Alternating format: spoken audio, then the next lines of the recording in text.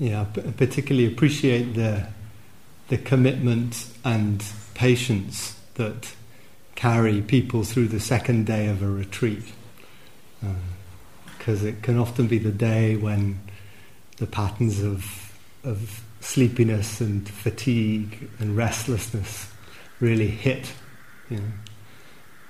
You may possibly have noticed that today. And in my experience, it's very easy to believe the perceptions of time that are born of those kind of mental states. 4.5 more days of this, or 3 months more of this, or 1 more day of it, whatever you're on. And very helpful around those to remember the Buddha's comparison of perception to a mirage, and particularly perceptions of time, which are so kind of dependent on the mental state from which they arise in the moment. Do you sense that? When the mood is kind of low or sleepy or restless, time feels like a kind of desert of vast eternity. And then, in the moments of lightness or pleasantness, I want to be on retreat forever, So just to have that kind of deep, as the Buddha encouraged, deep skepticism about the fabricated nature of perceptions of time can be helpful on day 2. And as we practice this collecting and cohering and calming and understanding of the energies of the body, heart, mind. As I was saying this morning, it can also be really helpful to remember and practice a sense of grounding. It seems that this is how the energy and nervous systems of our bodies work best, when they have a sense of ground. And when we really take time to ground, to cultivate that contact with the earth. I'm always kind of struck and inspired by the story of Siddhartha on the night of his awakening. So the story is told in the armies of Mara, sleepiness, restlessness, all the armies that we can experience on day 2 of a retreat, What does he do? He touches the earth. That's what that hand gesture is behind here, and that Christina was pointing out the other day. It's that touching the earth and just the sanity and support of touching the earth. Cultivating touching the earth, in a culture that, as I was saying, sends us up and out, almost like, the lightning conductor principle. Our bodies and our hearts store all this charge, don't they, from daily life, just from, as Hamlet put it, the heartache and the 1,000 natural shocks that flesh is heir to. And we can see how the kind of soft tissue of the body stores, all the busyness and agitation and the natural and the unnatural shocks that life brings to all of us. And just that, knowing how to discharge that into ground, how to practice the lightning conductor principle, this is important knowing. And some of you who work as mindfulness teachers and therapists know how important it is in those roles to have our earth fuse plugged in, so that we know how to kind of let the charge pass through and not just store it. And, grounding is very practical. It's about sensing feet, seat, hands. The earth element in the body, as the Buddha invites in the Satipatthana Sutta. He uses the lens, one of the many lenses he uses, one of the 6 lenses he uses for mindfulness of the body is the elements. So earth and water and fire and air. And just to value the earth element in the body, its weight, its fullness, its substance, that kind of absorbent quality of earth, the kind of density of bones that are not so pulled around as the soft tissue is. And as we know that there's, in any kind of mindfulness class or in any retreat, there's always a kind of portion of the group for whom the breath isn't the most helpful primary anchor. Or there are times in our lives or certain mental states where the breath is too subtle or too charged, and that, say, the hands can be such a blessing, the soles of the feet. The soles of your feet are probably not restless. Your sit bones are probably not bothered about that situation at work. The hands are not caught up in that argument. This is useful to know because other parts of the body really are. So, there's a kind of, this phrase that Christina quoted this morning about calming the formations, just to know those parts of the body and our experience that are outside the formations, outside the places of activation. This is such important and kind of can be life-giving knowing in our lives and in our times that we're living through. So really just to kind of encourage you amidst the waves of what comes on a retreat, particularly on day 2, just to kind of keep knowing, letting your body know and recognize where ground is. And sensing also how that really grounding, opens us into kind of relationship with life. In Zen, kind of reflecting with one of the groups this morning, in Zen they say, solid as the mountain, open as the ocean. And it's kind of the solidity of the mountain that supports, openness. People were noticing earlier how even just the sense of the heart opens when there's more sense of ground. Or the sense of connection with nature. As we re-enter the kind of life of the body more fully, I was saying, Ajahn Sucitto calls it this kind of rewilding of the body, heart, mind. And sensing our deep connection and interdependence. That when I'm ungrounded and kind of frantic, I forget. So really enjoying how this kind of grounding supports reconnection, supports a kind of opening, and supports enjoying. And really just want to kind of give another shout out for the practice of enjoyment. Christina alluded to this last night, spoke about it in her lovely talk. But just to recognize how important the practice of enjoyment is in this path. The Buddha said a skilled practitioner cultivates a sense of enjoyment. So that's enjoyment not just as a fruit of the practice, but as a conscious cultivation. This very important kind of principle that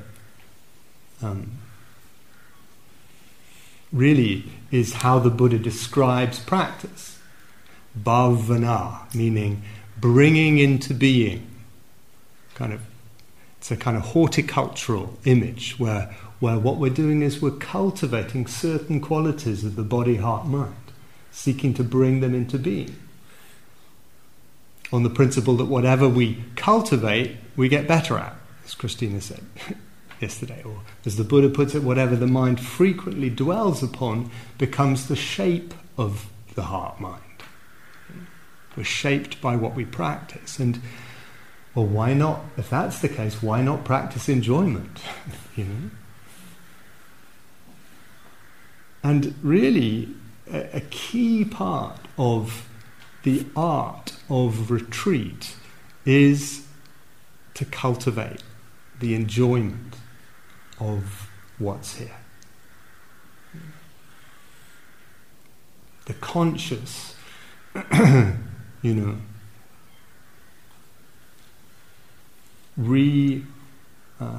acquainting ourselves with that which has possibly, or probably become dulled by habit and busyness, Just again, the beauty of nature. The freshness of taking a step. Thich Nhat Hanh says the miracle isn't to walk on water, the miracle is to walk on the earth. I'll miss that when I can't do it any longer. And really to kind of, again, enjoy and appreciate that blessing of being able to walk well enough. Being able to taste food and enjoy that. Feeling the sense of space and the lack of pressure. I know we put ourselves under pressure on retreat, but, nobody else is doing it, which is a change. And a blessing, that I can appreciate and enjoy. The sense of time and space kind of opening up. Really, to make that an integral part of the practice. An integral part of the practice. Something that we're cultivating kind of, throughout the day. Off the cushion, certainly. Stopping and looking at the view, listening to the silence and the rooks that are the backing vocals of all Dharma talks at Gaia House. But also right in the practice. Or right in the kind of formal aspects of the practice. So easily we bring a kind of neutral attention to the breathing, to the breath. But what is it to follow the Buddha's encouragement to bring an appreciative awareness to the breathing? To appreciate the freshness of the in-breath, the release of the out-breath, the rest of the pause. This is how this collectedness that Christina spoke about, it's actually how it deepens through cultivating a gentle cultivation of and appreciation of the pleasantness of hands, breath, body. Really to kind of receive that kind of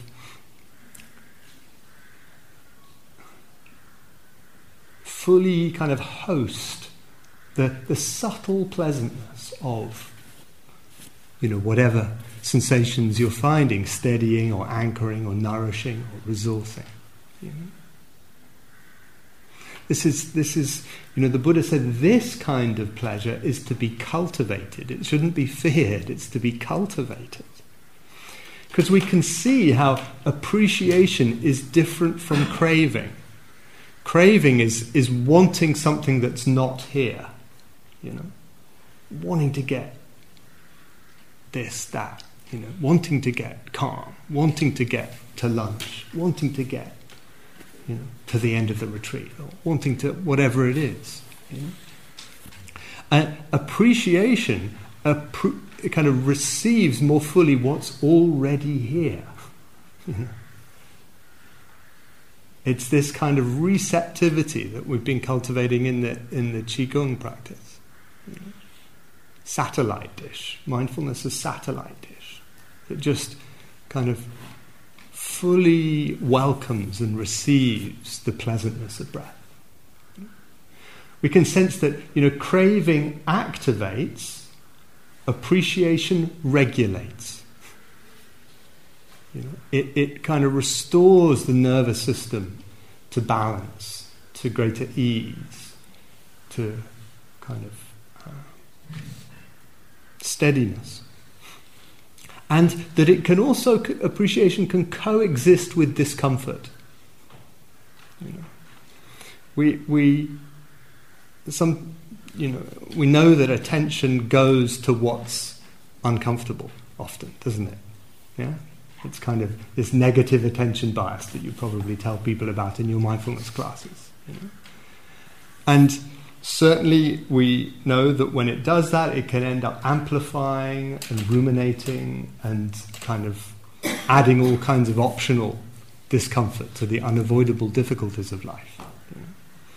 And yes, we teach about turning towards the difficult, but a key part of contemplative practice is developing the capacity at times not to give attention to the difficult, especially when there's a sense of overwhelm or not sufficient resource.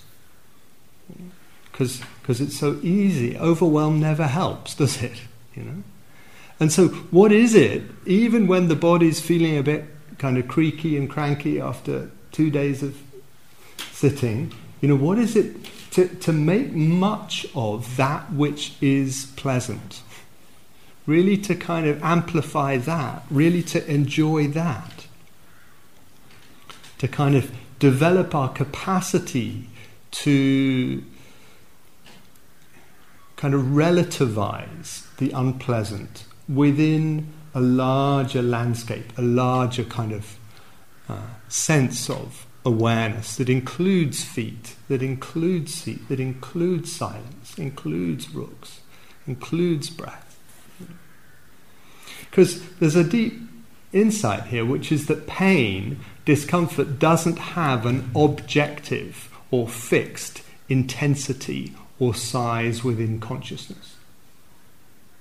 Or at least that's something just to try that out as a hypothesis. That pain, whether physical or emotional, depends so much on the climate of mind and on what we're cultivating in the midst of them. And so maybe particularly on these early days of the retreat, just to have that sense of cultivating the lovely, cultivating enjoyment, really building a sense of resource, capacity, very supportive, and can really change our relationship with what is difficult in the practice and in life.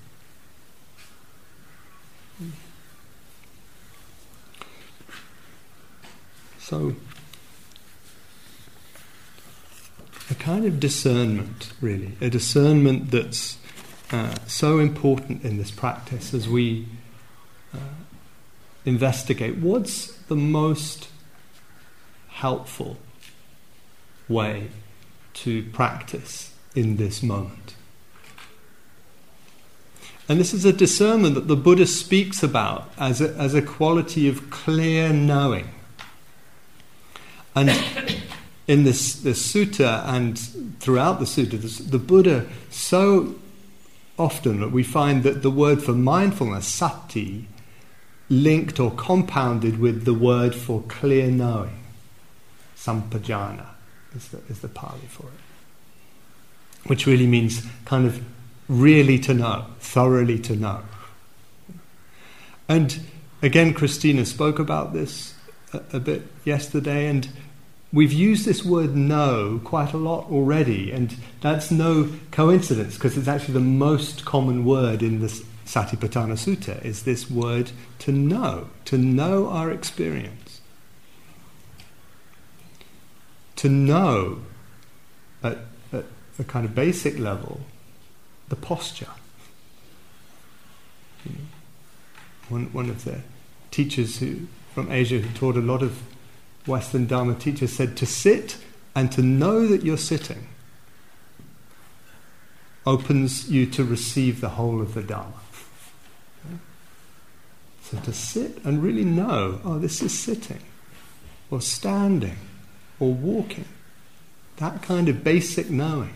To know, to act, to do the various activities of the day, knowing that we're doing them. Right? What moments in the days on retreat do you find that autopilot or kind of unconsciousness takes over? It's a really interesting question to look at. Is it kind of around food, which is often what happens, or is it kind of in the bathroom when you've locked the door, nobody, off duty kind of thing? In the bedroom, the yogi job, just to be interested. Okay, like Christina, not as some kind of life sentence. I've got to have this grim kind of attitude to it, but can I, whatever I'm doing here, can I practice a continuity of awareness? The Buddha's very candid in the sutta. He says, carrying your bowl, carrying your clothes, urinating and defecating, act clearly knowing. He says. So, really to have that sense of doing what we're doing and knowing that we're doing it, as a gift to ourselves, as really in support of waking up. It's very, very helpful for deepening our practice to have this sense of a more seamless knowing during the day. That is helped by, as we've said, the moments of pausing and asking, okay, I know what I'm doing, but what's the mental state here? What's happening internally? So before you get up at the end of a sitting to go to walking, just to notice, okay, what's happening? Oh, there's kind of peacefulness, or there's sleepiness, or there's boredom, or there's, just to clearly know, to recognize, this is present. To know what one is practicing is another aspect of this sampajana. So to have that sense of, okay, what's the intention in this sitting? It's so easy, even on retreat, isn't it, to sit down with a kind of soup of intentions, with kind of trying a little bit of that, or trying a little bit of that. That doesn't work, I'm going to try something else, Or just to have a kind of fogginess around intention. But this is such a preciously supportive environment for practicing a clarity of intention. Where there's a sense of, okay, I'm practicing right now, what I'm really practicing is grounding. So I know that's what I'm going to come back to, when the mind wanders. Or now I'm really practicing with the breath in the abdomen, or the whole breath.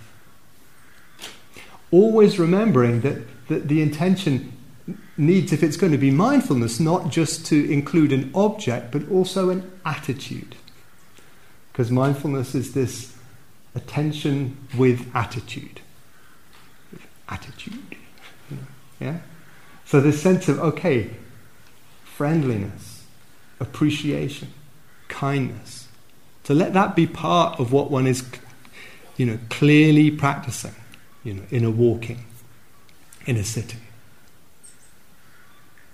And the tradition suggests that this sampajana really is partly about a developing discernment about what is helpful to practice in this particular kind of mental state. And this takes us kind of into the domain also of what sometimes known as the hindrances, which we've referred to kind of in passing, but we thought it might be helpful just to kind of name this actually very helpful list, which I often think perhaps we should talk about a name on 8-week courses, because it's actually such a compassionate list that the Buddha gives of these 5 mental states that, show up in combinations to obscure, to veil. That's what the Pali word means, to veil a sense of clarity. So the wanting mind, a sense, kind of craving for sense pleasures, as the text puts it. That's the first of these. The second, which is aversion, not wanting, and all the many different flavours that comes in. Boredom, irritation, frustration, shame, regret, fear, anger. It's a whole repertoire that we can have around ill will. The third, which is, as we were saying at the start, the kind of dullness, sleepiness, heaviness, kind of fogginess. The fourth, which is restlessness and worry, agitation, kind of antsiness. And the fifth, which is doubt, which can distinguish sometimes between self-doubt, which is, can't do it. I'm not up to it. I've been trying to meditate all these years, I'm even teaching this, and I can't even find a breath, And the way in which self-doubt often comes up when the other hindrances are feeling a bit overwhelming. And of course it can also manifest as path doubt, which is, oh God, this is a waste of time. Why am I doing this? Should have done the Zumba course this week instead. And just to feel how this kind of disconnects us, doubt is kind of disconnects us from the practice. So helpful to have these listed and named, because there's a sense of, it's not just me. These were listed 2,500 years ago, and we see these as kind of the perennial patterns that always come in combination. Very, I'm not sure that they ever come on their own generally. Well, you could try that out, see if you can find a pure hindrance. But they very often come in combinations. And of course they don't just visit us on the meditation cushion. These are the factors of mind that obstruct our relationships, that kind of obstruct our work, that obstruct our commitments of all kinds, trying to learn anything, that are kind of integral part and a helpful lens for ways of working with mental health difficulties that we can find our way into. So really, and this is not, they're not just a beginner's practice, just to make this clear. Some of these hindrances in the Buddha's map last right until the final stage of awakening.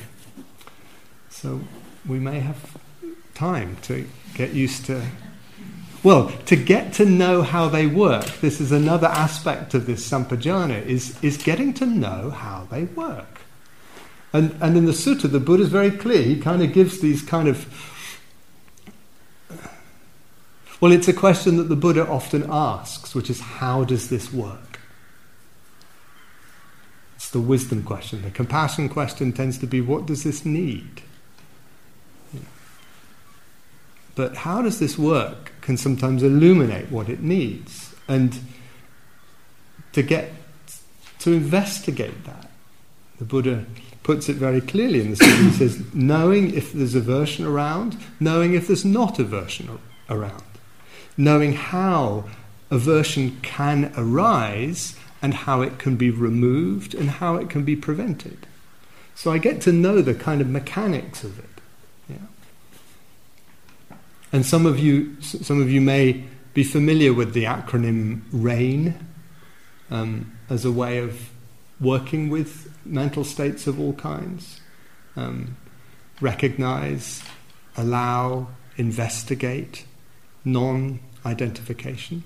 I tend to prefer the acronym GRAIN, which is the kind of whole food version, which has grounding as the first one, because it's very easy to get lost in mental states, So just that kind of sense of, okay, this is a way of getting to know, really to recognize what hindrance is present, to name it. Oh, this is doubt. Can help me not to believe it so much when I'm locked into the perceptions of time on day 2 of the retreat and the mind is kind of foggy and restless. You know? It helps us not to be taken for a ride, just to recognize, to name it. Oh, this is sadness, or this is anxiety. You know? The sense of allowing, which is so important, not to kind of brace against these hindrances, these obscuring factors. Allowing the moment to be as it seems. You know. Sometimes that allowing is actually just a willingness to tolerate. You know, I'm willing to tolerate this sleepiness that feels really unpleasant. You know? Or willing to tolerate this sadness that's here right now, or this irritation that's here. Willing to breathe with it rather than brace against it. Willing to kind of soften the body in the face of the agitation rather than tighten up. This is all part of allowing and befriending. And then really to investigate with kindness the I, which is kind of the how does this work? What intensifies the anxiety? Or what intensifies the regret? Or what intensifies the frustration? And what de-intensifies it? It's a very helpful question to ask of kind of difficult mental state. How do I turn the dial towards intensity? And that may give me clues as to how to turn the dial in the opposite direction. What's outside it? That's the piece about the grounding. You know? What helps? What does this need? You know, the compassion question, the session 7 of MBCT, which is how can I best take care of myself in the midst of this? Very important part of getting to know how to be with and how, you know, depression or fear works. How can I best take care of myself in the midst of this? Martine Batchelor asks the question, I wonder how long this will last, which can be a very good question to ask a difficult mental state, because it highlights its changeability, doesn't it? It's kind of impermanent. Sometimes we discover in the middle of what feels like a morning of low mood, here's a moment that is no low mood. I feel quite okay. You know, that these states have holes in them. Is there a wise action that this is needing in response? Maybe it's needing some movement, some stretching, some kind of walking more quickly, you know, on the walking path or round the house. What's the healthy energy in this? Could be a useful question. And the end, the non-identification that sees that these states are born of conditions rather than being a self. We'll say some more about this later in the week, but it's one of the perspectives, one of the lenses that the Buddha is inviting us. You know, again and again in this sutta, the Buddha invites us to notice change, as he puts it, notice arising and passing in the body and the mind, things coming and going. I wonder how long this will last, you know, noticing that things have holes in. But also to notice, body as body, or pain as pain rather than as me or mine. You know? Moods as moods, mind as mind, as the Buddha puts it, rather than me or mine. Can we sense that crucial shift? You know, because the body tends to be soaked in a sense of meanness and minus, doesn't it? You know? And the Buddha's really inviting, practice body as body, bodying, you know, rather than it being, you know, me, moi, you know. Jack Cornfield always quotes Miss Piggy in that way. And just to feel that kind of freeing of the disidentification from experience. This is all part of the clear knowing, the sense that mindfulness on its own is not enough in this path. That the sutta really invites both mindful awareness and understanding the significance of what we're seeing in certain important ways. And we'll say more about this as the retreat unfolds, but these lenses of impermanence, change, and not self, non-identification, very kind of key orientations for freeing up the heart-mind that otherwise clings and grasps and pushes away, for cultivating a kind of equanimity. And that equanimity is integral to this mindfulness, this cultivation of a mindfulness that is not just attention, but is with attitude. And the attitudes that are particularly invited around these qualities of kindness, appreciation, compassion, and equanimity. And again, we'll say more about these as the retreat unfolds, but one could say, well, these are perhaps the kind of active ingredient in the mindfulness. The befriending and the balancing, as well as being protective. This mindfulness that actually we can sense, okay, the attention could go down that pathway. The Buddha compares it to being like a cow herd looking after cattle, saying, oh, the cows could go into that field, but actually that's not a very good field for them to go into. They might eat all the crops, so I'm going to send them somewhere else, So I can feel the attention could go into the anxious thoughts, and I'm actually going to practice feet, seat, hands. Feet, seat, hands. Steer the kind of cattle of the attention to a different field. Protective. Or, as I was saying, filling the body like filling a water jug with awareness. Protective.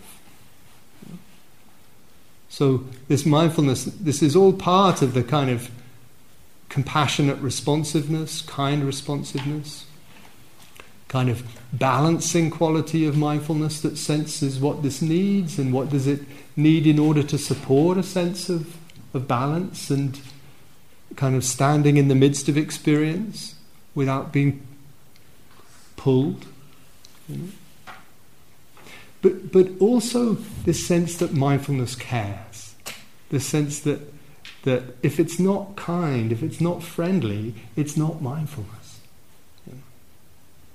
So what is it really on these days, these precious days on retreat, to,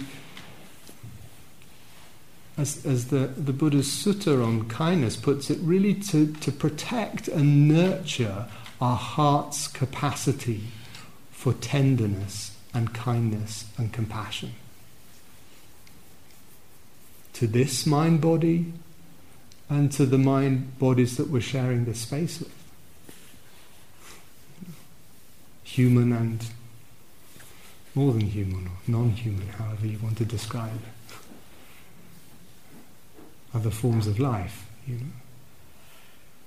Really to make kindness, how we move around the center with each other, as well as how I hold this body and heart, how I hold this mood, how I hold this difficult thought pattern.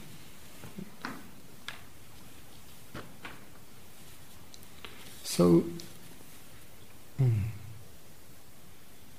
reflected a bit on grounding and enjoying, cultivating enjoyment, cultivating the discernment that kind of simply knows posture or knows activity, or pauses to know and recognize mental states, body states. The discernment that practices getting to know, getting to understand these hindrance factors. The factors that obscure or that kind of block enjoyment or block clarity. Finding ways of kind of responding skillfully to them. And sensing how, the mindfulness that we're cultivating really needs these qualities of kind of balancing, protecting, and caring.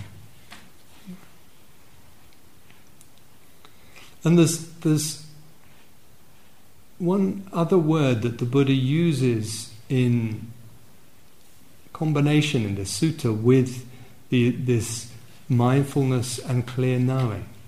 And it's the word ardent. Ardent. I spell it out because it's actually, as well as English not being the first language of quite a number of people here, it's a word we don't tend to use very much in English anyway. Where we do use it, we often talk about ardent love, don't we? A kind of ardour, burning with something, passion for something. It's actually quite a good translation of the Pali. And the Buddha really encourages us to be ardent about our practice. To cultivate a sense of wholehearted commitment as best we can. And it's worth taking time really to kind of reflect on that and to ask questions like, well, why do I think this is important, doing this? I know the voices of doubt can step in and say I should have been doing something else this week instead, but actually you're here, and a lot of you have given a lot of time in your lives to training in this and teaching it, or are on pathways to do so. Why do we think it's important? Or why, at some level, do we know it's important? Kind of, even if I can't quite verbalize it. And it's worth taking time to really kind of reflect on that. What your own responses to that question are. I notice that I find myself going to the first, partly in response, go to the first verses of the Buddha's collection of sayings of the Buddha called the Dhammapada, where it says, all experience is preceded by mind, led by mind, made by mind. Speak or act with a mind that's not seeing clearly, and suffering follows as the wagon wheel follows the hoof of the oxen. All experience is preceded by mind, led by mind, made by mind. And just to sense the kind of profundity of that, the profound shaping influence of our mental habits, our beliefs, our thoughts, our perceptions, our intentions, our ways of conceiving of things. And that the Dharma points to this kind of all-inclusive truth of that. It's a depth view. It's not that there's this psychological being living in an objective world. The Buddha's saying all our experience of everything is profoundly, it's a kind of radical degree to which it is made and shaped and fabricated and constructed, to use the Buddha's words, by ways of looking and the many conceptions and assumptions that are implicit unconsciously in our ways of looking. That things, are so much less objective and solidly real than we tend to assume them to be. This is what the Buddha means by this perception as a mirage. As a mirage. This turns out to be, key to the deeper insights and liberations that this, or deepening, ever deepening insights and liberations that this path offers. Kind of deeply radical challenge to our habitual ways of looking and pointing to deeply radical possibilities of awakening and freedom. And this, I find this motivating, because it really gives a sense of how much our experience is created and malleable and shapeable by intentions, good or unskillful. And it also raises the question, just to close, for whose sake are we doing this? Just to reflect that this practice that creates experience, but also a sense of the kind of co-creation, kind of infinitely rich co-creation, how our practice cannot help but affect others. We know this, don't we?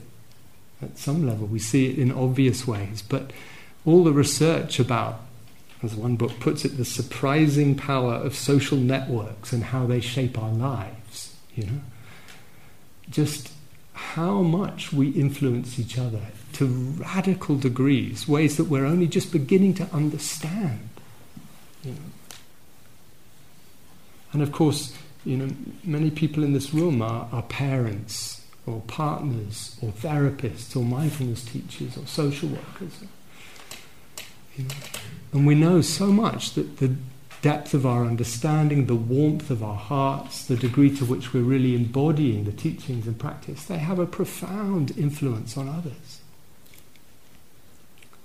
And there's something very beautiful about turning that insight into a motivation, where we have this sense of, okay, may my practice this day, on this retreat, even on the second day of this retreat, may my practice be in some way of benefit, be in some way dedicated to the well-being of not just this life, not just the lives of those I love, those I know, but those I don't know, this world.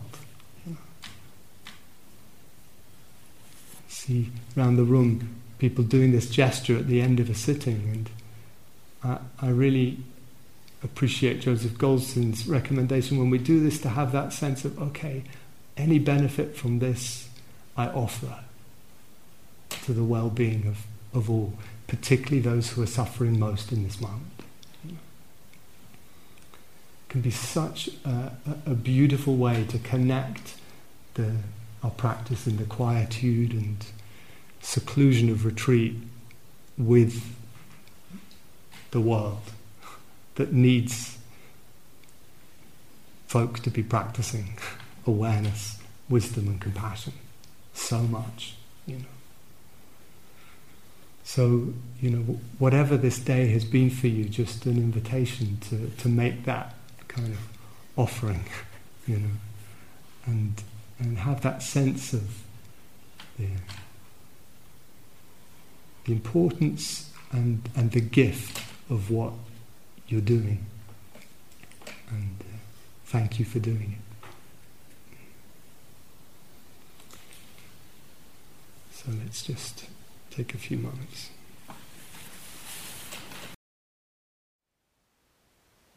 Thank you for listening. To learn how you can support the teachers and Dharma Seed, please visit dharmaseed.org/donate.